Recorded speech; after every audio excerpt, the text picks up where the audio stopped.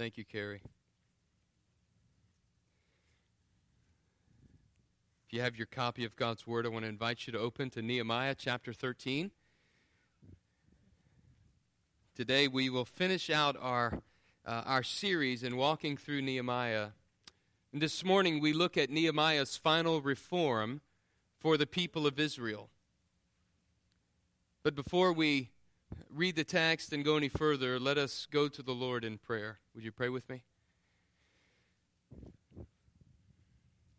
Father, as we open your word now, Lord, our hearts are before you. We are transparent. We have invited you in this place. Your Spirit dwells within us. We are your body, gathered together to worship you and to hear from you. So, Lord, would you speak to us now? Would you take your word and shine it into the dark corners of our lives, shine it into our hearts? God, would you fill us with joy?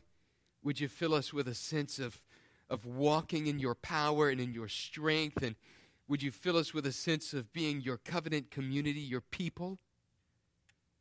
And we ask, Lord, that you would incline our eyes to see and our minds to comprehend and our hearts to love your word. And now, Lord, I pray that the words of my mouth and the meditations of my heart would be pleasing in your sight, O Lord, my rock and my redeemer. For it's in Christ's name we pray. Amen. As Mr. Al said earlier, the theme of the text this morning is final reformation. And that's really what we see happening in the text of Nehemiah chapter 13. Nehemiah is bringing a final reform for God's people. In fact, the reforms of Nehemiah really climax in chapter 12 of the book of Nehemiah. It really climaxes when Nehemiah goes with the people. They march around the wall. They come and they end up at the temple, and they dedicate the walls in a huge service where the choirs are singing, where all of the people are gathered in great joy and triumph. And in some ways, we get to chapter 13, and Nehemiah's last chapter is really a sour note, kind of a note of discouragement for modern-day readers. Because in spite of all the great reforms that have been building really since the return of the first wave of exiles, way back in Ezra chapter 2, under Zerubbabel, they've continued to stumble and to struggle with the same sins. In fact, the same sins have befallen the people of Israel for the last 1,000 years. It's as if the tired melody continues to drum on and on and on. The people come and they sin, and then they experience God's wrath upon their sin. Then they're oppressed in their sin, and then they repent, and God delivers them, and then they confess their need for Him, and then normally they make some sort of covenant and recommitment to follow God. And then they do it all over again and again. And we see this cycle throughout the Old Testament of God's people repenting and coming back, sinning, repenting, coming back. Several weeks ago, we looked at chapter 10, and we saw that God's covenant community must prioritize God first. And so the people of Israel in chapter 10, they recommitted to God's covenant. They, in fact, made a covenant to keep the covenant. Their covenant was centered on 3 areas of communal life. The first one is they were to guard their marriages. And by guarding their marriages, it meant they were to refrain from intermarriage with other nations. The second thing they were to do, they were to trust God's faithfulness and His provision. They were to do this by keeping the Sabbath year, and forgiving debts in that Sabbath year. The third area they were to focus on and prioritize is they were to commit to funding the temple.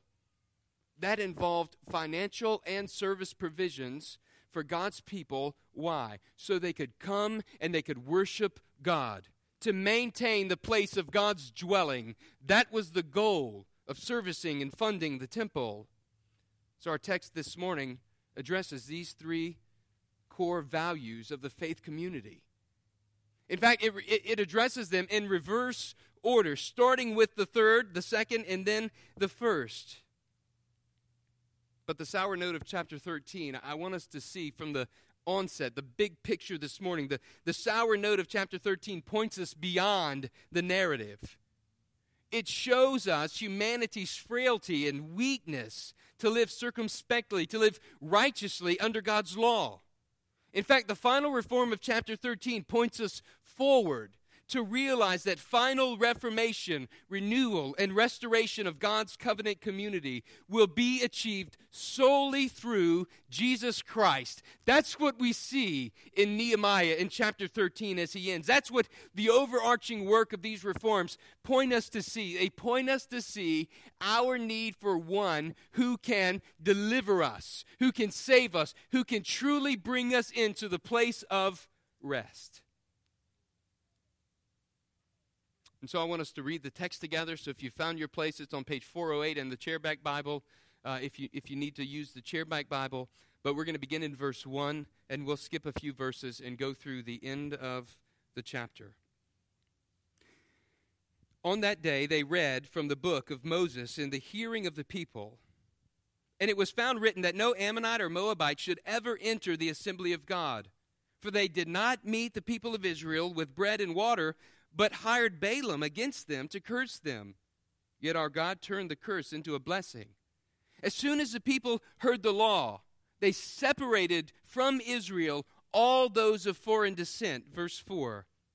Now before this, Eliashib the priest, who was appointed over the chambers of the house of our God, and who was related to Tobiah, prepared for Tobiah a large chamber where they had previously put the grain offering, the frankincense, the vessels, the tithes of grain, wine, and oil, which were given as by commandment to the Levite singers and gatekeepers, and contributions for the priests.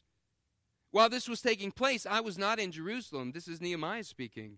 For in the 32nd year of Artaxerxes, king of Babylon, I went to the king. And after some time, I asked leave of the king and came to Jerusalem. And I then discovered the evil that Eliashib had done for Tobiah, preparing for him a chamber in the courts of the house of God. And I was very angry, and I threw all the household furniture of Tobiah out of the chamber. Then I gave orders, and they cleansed the chambers, and I brought back the vessels of the house of God with the grain offering and the frankincense. I also found out that the portions of the Levites had not been given to them, so that the Levites, the singers who did the work, had fled, each to his field. So I confronted the officials and said, "Why is a house of God forsaken?" And I gathered them together in their stations. Then all Judah brought the tithe of the grain, the wine, and oil into the storehouses. And I appointed as treasurers over the storehouses Shelemiah the priest, Zadok the scribe, and Mattaniah, for they were considered reliable, and their duty was to distribute to their brothers. Remember me, O my God, concerning this, and do not wipe out my good deeds that I have done for the house of my God and for his service. In those days I saw in Judah people treading wine presses on the Sabbath, and bringing in heaps of grain and loading them on donkeys, and also wine, grapes, figs, and all kinds of loads, which they brought into Jerusalem on the Sabbath day. And I warned them on the day when they sold food. Tyrians also, who lived in the city, brought in fish of all kinds of goods and sold them on the Sabbath to the people of Judah in Jerusalem itself. Then I confronted the nobles of Judah and said, "What is this evil thing you are doing, profaning the Sabbath day? Did not your fathers act in this way, and did not our God bring all this disaster on us and on this city? Now you're bringing more wrath on Israel, profaning the Sabbath." Skip to verse 23. In those days I also saw the Jews who had married women of Ashdod, Ammon, and Moab. And half their children spoke the language of Ashdod, and they could not speak the language of Judah, but only the language of each people.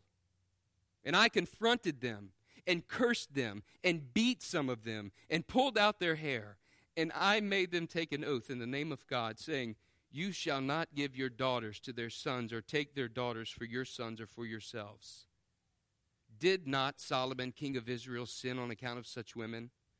Among the many nations, there was no king like him, and he was beloved by his God, and God made him king over all Israel. Nevertheless, foreign women made even him to sin.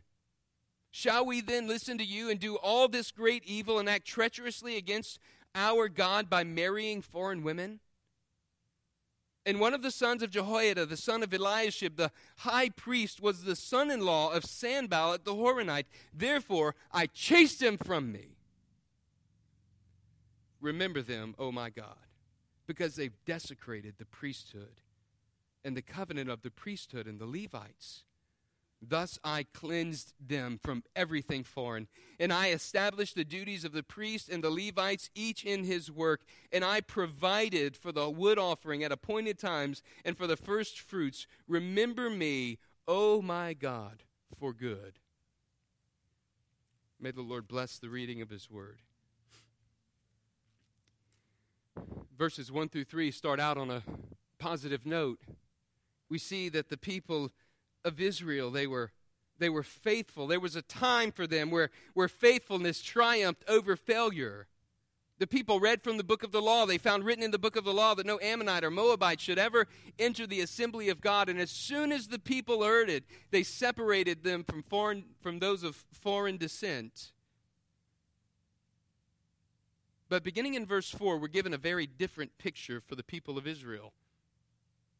And I want us to see this morning, Nehemiah calls us to recognize three core values at the heart of faith community. Three core values. The first one is this: corporate worship is essential for the covenant community. It's essential for the covenant community. We begin with the third item that they covenanted to prioritize. This was the central heartbeat of the covenant community. Life revolved around the house of God. If God's house was forsaken, the people of God were forsaken. And so Nehemiah asked the officials this very question: why is the house of God forsaken, in verse 11? I want you to get the picture of what's going on.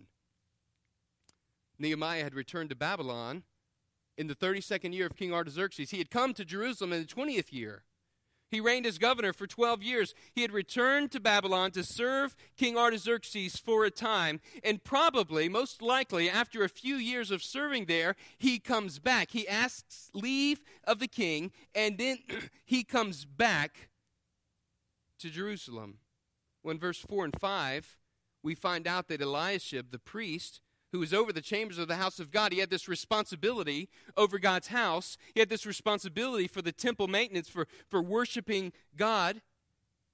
He was also related to Tobiah. He had actually done something of great repute. He had taken one of the chambers of God's house. He had moved all the stuff out of it, and he had made a place for that wicked man, Tobiah, who was taunting God's people when they were building the wall, to have a place within the chamber of God to live, or to at least reside. He had household furniture in that chamber.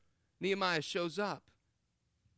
And this was one of the chambers that was to hold the grain and the offering, the tithes, all of that was given for provision of God's people, for those who were working in the temple in the service of the Lord.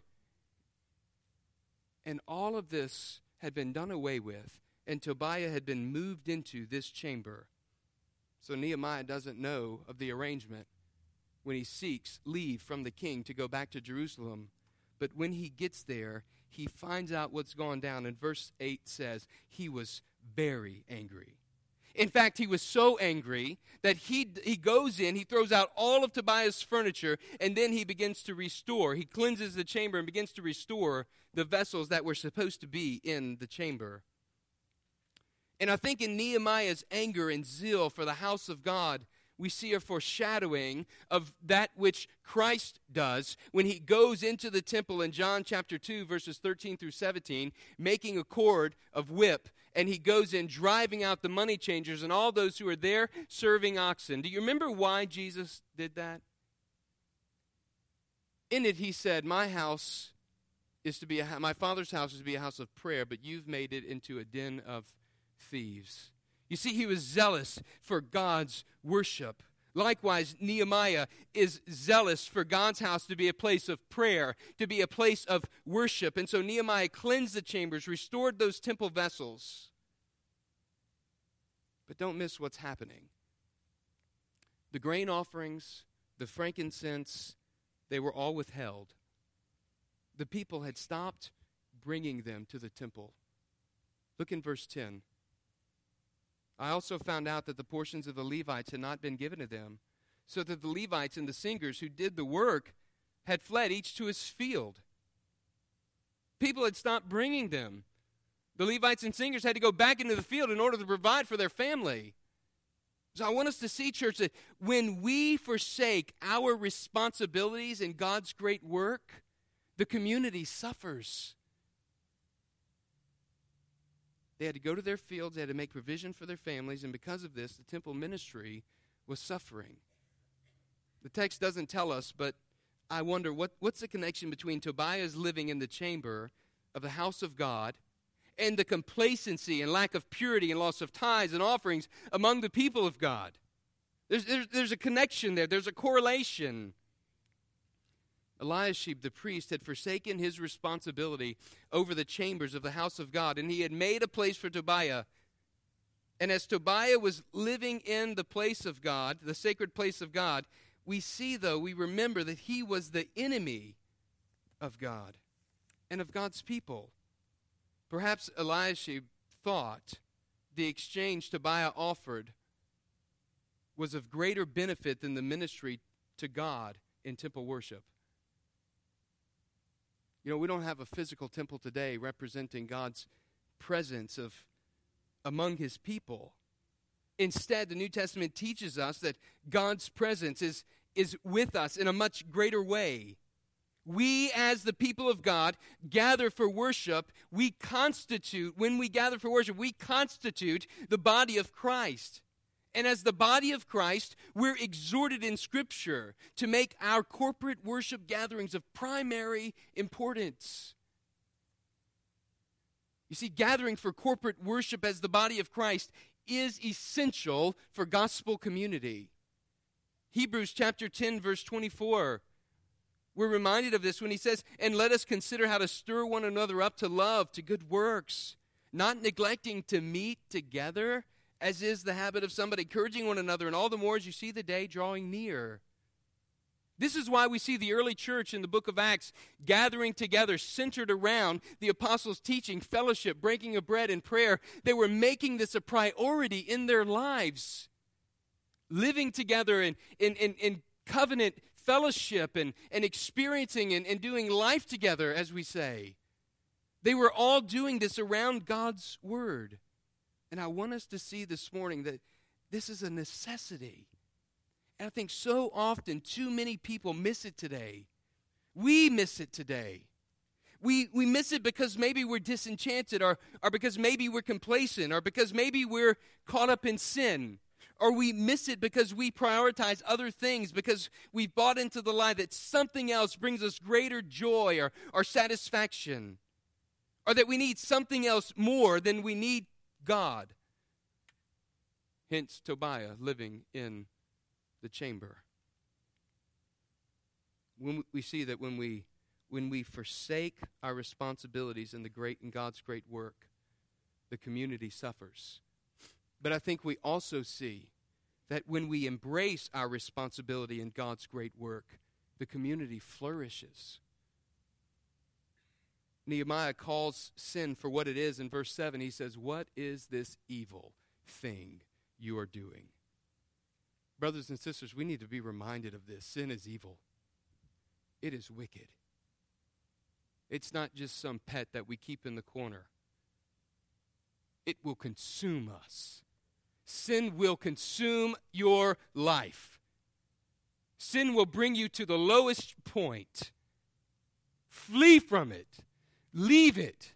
Do what Nehemiah does. Call it evil. Call it out. Rebuke that and go before the Lord and call out to God and cry out to Him and say, "God, give me strength to leave this sin. Give me self-control. Grow me." Meditate upon God's word. Nehemiah confronts the officials in verse 11. He gathers them together. He sets them in their stations. And in verse 13, we see that he had appointed treasurers over the storehouses. A few men's names are listed: Shelemiah the priest, Zadok the scribe, Pedaiah of the Levites. and their assistant Hanan, the son of Zakur, and Mattaniah, listen, for they were considered reliable. That short phrase, they were considered reliable. Nehemiah wasn't looking for some rock star or superstar. He was just looking for reliable men. And I want you to hear that God's not looking for superstars. God wants reliable men and women, faithful men and women who will embrace their responsibilities in His great work and carry them out and serve the Lord with gladness, with joy, who will commit to walking with Him, who will commit to engaging and to serving Him. You see, the result is in verse 12. All of Judah brought the tithe into the storehouse. They returned it. They began bringing it back when things were set straight. You see, when we embrace our responsibilities in God's great work, the community flourishes. Let me ask you, church, what is God calling you to be reliable in? How does God want to use your gifts in His great work, the gifts which He has given you? When we compromise on the essential nature of gathering to worship God, we lose sight of our purpose and significance as Christians, and that is to carry on God's mission in the world. But when we keep focus on the importance of our gatherings as a body of Christ, here's what's going to happen. We're going to be encouraged in unity and in purpose and in mission as one body. The second core value I want us to see this morning, the second core value at the heart of the faith community, is the covenant community must guard those things which set them apart. Those things which set them apart. Verses 15 to 22 tells us the issue. The issue is they've profaned the Sabbath, meaning they weren't keeping it. We might even be tempted to dismiss this as insignificant. But understand, not keeping the Sabbath was an offense that struck at the heart of the covenant community's faith. And Nehemiah takes it seriously. And he asks the nobles, again, what is this evil you are doing, profaning the Sabbath day? Verse 17, he confronted the nobles and asked them this. You see, by not observing the Sabbath, they were refusing to trust God for His providential care. They were refusing to trust that God was the one who was going to provide for them, even as they were not working the fields. And they were actually denying faith in God by actively choosing to be like other nations. This is what all the other nations around them did. People of Israel were to be set apart. You see, the truth is simple. A people set apart cannot blend in. We just can't. If we're set apart, we're called to be different. But blending in is exactly what they were doing. They had returned to their old ways. This was the exact thing they had covenanted not to do back in chapter 10. Observing the Sabbath law wasn't about legalism. It was actually about holiness and experiencing God's grace. And they profaned God's holy name by becoming like other nations. They were to be set apart. D.L. Moody said, a holy life will make the deepest impression. Lighthouses blow no horns, they just shine. Listen to how the gospel of Christ, Jesus speaks about us being a people set apart in Matthew 5:14. You are the light of the world. A city set on a hill cannot be hidden, nor do people light a lamp and put it under a basket. No, they put it on a stand, and it gives light to all in the house. In the same way, let your light shine before others so that they may see your good works and give glory to your Father who is in heaven. You see, being set apart, church, it's the foundational meaning, actually, of the name for church in the New Testament. The Greek word, ekklesia. It means to be the called out ones, the ones who are set apart. We, as the church, as the body of Christ, God's people, we are called out. We are set apart for God's good work. 1 Peter 1:15, Peter reminds us, but as He who called you is holy, you also be holy in all your conduct, since it is written, you shall be holy, for I am holy. What are we set apart for? What are we called out for? 1 Peter 2:9 is a familiar verse that we've shared many times throughout Nehemiah's series. You're a chosen race, a royal priesthood, a holy nation, a people for God's own possession. Right? What are we called out for? That you may proclaim the excellencies of him who has called you out of darkness into his marvelous light. You weren't a people, but now you are a people of God. It goes on. This is the calling of God on the church, on his people, that we are called out to be distinct, to be separate, to be set apart from the world. And you see what's happening here for the people of Israel? They've returned to their pagan ways. They're not distinguishable from any other nation around them. Let me tell you, church, we must be distinguishable. We must be set. We are set apart. We must live that out faithfully. A people set apart cannot blend in. They were to refrain from blending in by guarding and keeping the Sabbath rest.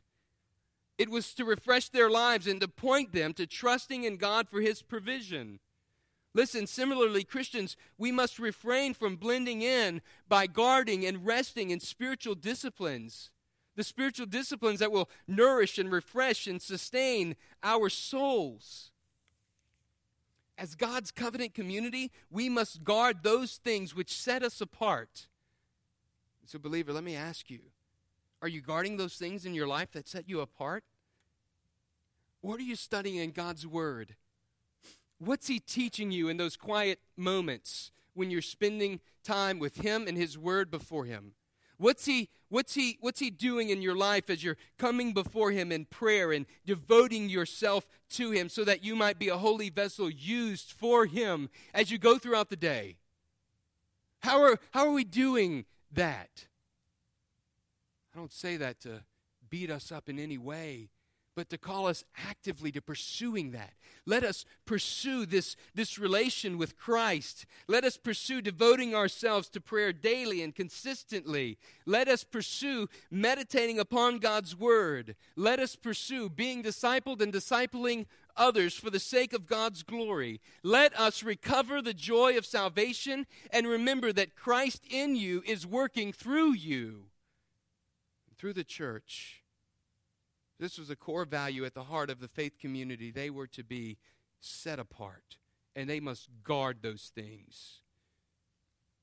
The third core value at the heart of faith community is this: thriving homes lead to thriving community. I want to tell you what I mean by that, but we see it in verses 23 really through verse 31. Thriving homes lead to a thriving community. There's an interesting note in verse 25. Did you catch it as we read through the text? Nehemiah takes some serious action.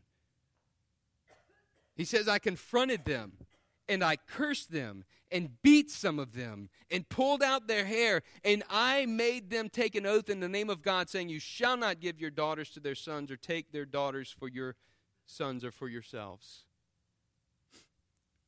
Now, when we read that Nehemiah cursed them, it doesn't mean that he used profane language and a bunch of expletives as he walked through the town and just called them all names. That's not what the scene is like. Though we may picture that, that's not what happened.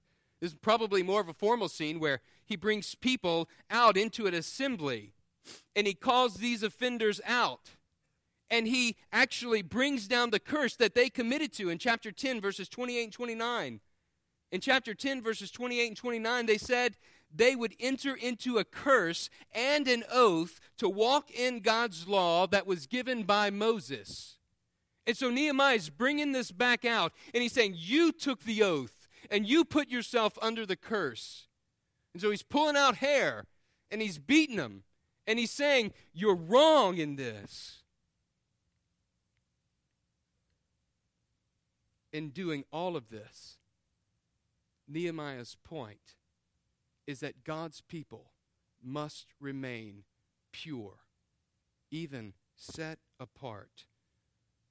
Verse 27, Nehemiah asks, shall we do evil and act treacherously against God by marrying foreign women? Listen, this is about the holiness of God's covenant people before him.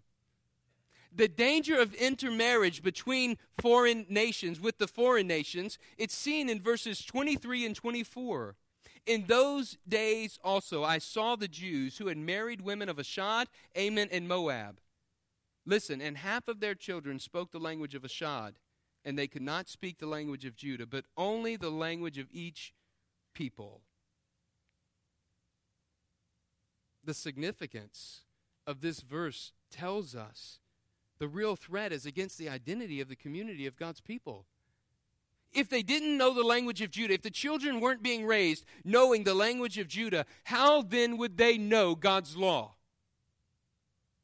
And if the moms were of foreign descent and were not of Israel, how then would their homes be a place where the law was taught, where Torah was taught, where Deuteronomy 6:4 is lived out?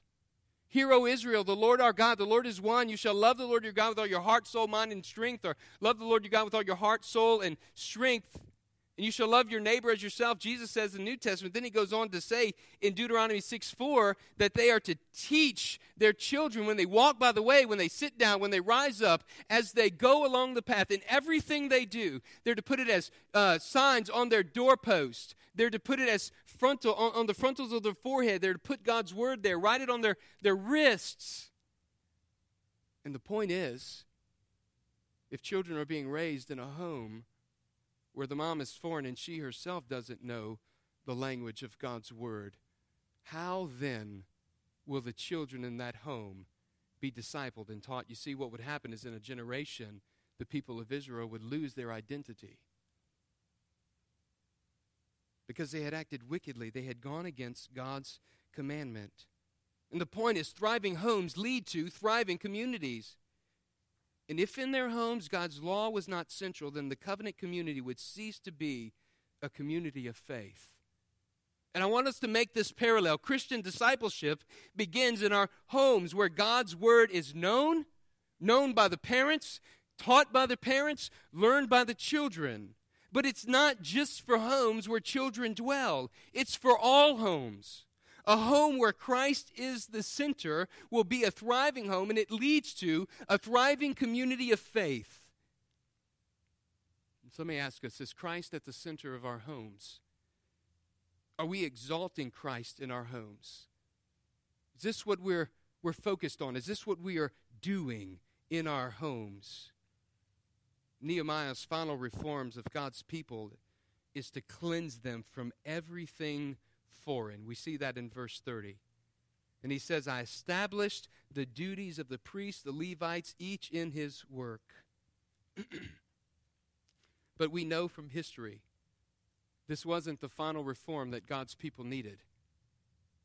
Nehemiah's prayer, 3 times in the passage, verse 14, verse 22, and verse 31. Hear his prayer. Remember me, O my God, for good. Do not wipe out my good deeds that I have done. Spare me according to the greatness of your steadfast love. Hear this out. This is his plea to God for God's divine intervention. He saw firsthand and he felt the great need for complete and final restoration. You see, Nehemiah, the great reformer, points us forward. He points us to see our great need for Christ's final restoration, for our soul's final salvation. And as God's covenant people, we identify all too easily with the trappings of our sin. And just like Israel, and we long for God's final redemption of our souls. And the hope of the gospel is that we have one Christ, our Savior,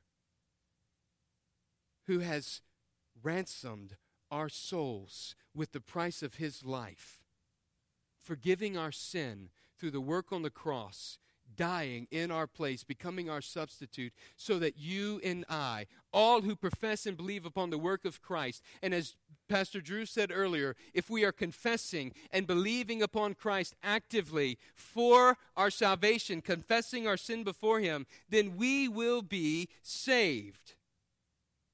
Christ's work on the cross for forgiveness of our sins and confessing him as Lord brings us into his salvation.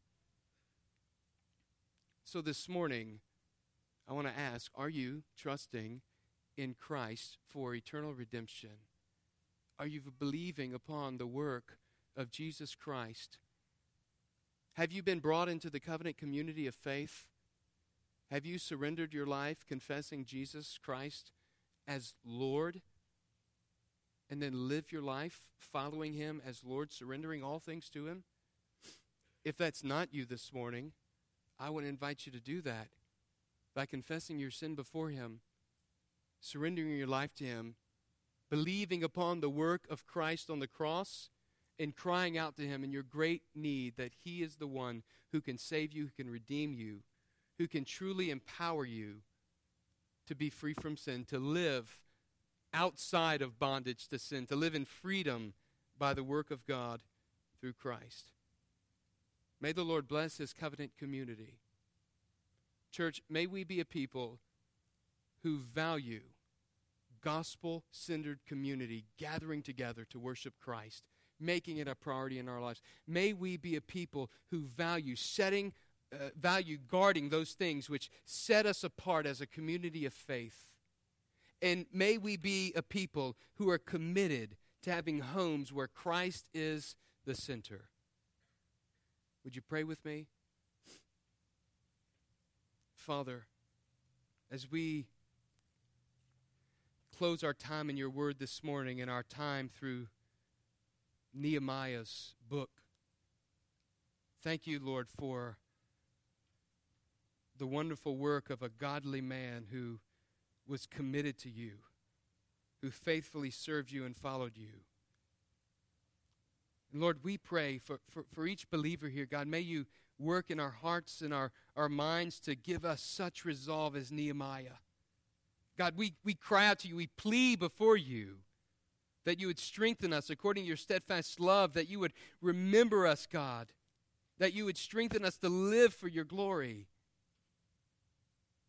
And God, we also pray for those maybe this morning who are here but don't know you, that you would call them into fellowship with you, that you would convict them of sin in their life, call them to a place of repentance and trust where they surrender their lives to you and follow you, believing upon the work of Christ your Son on the cross for our redemption.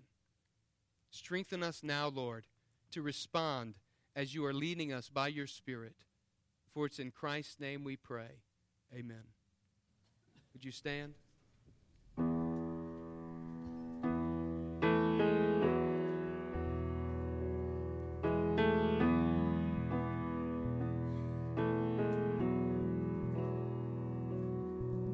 Amazing grace.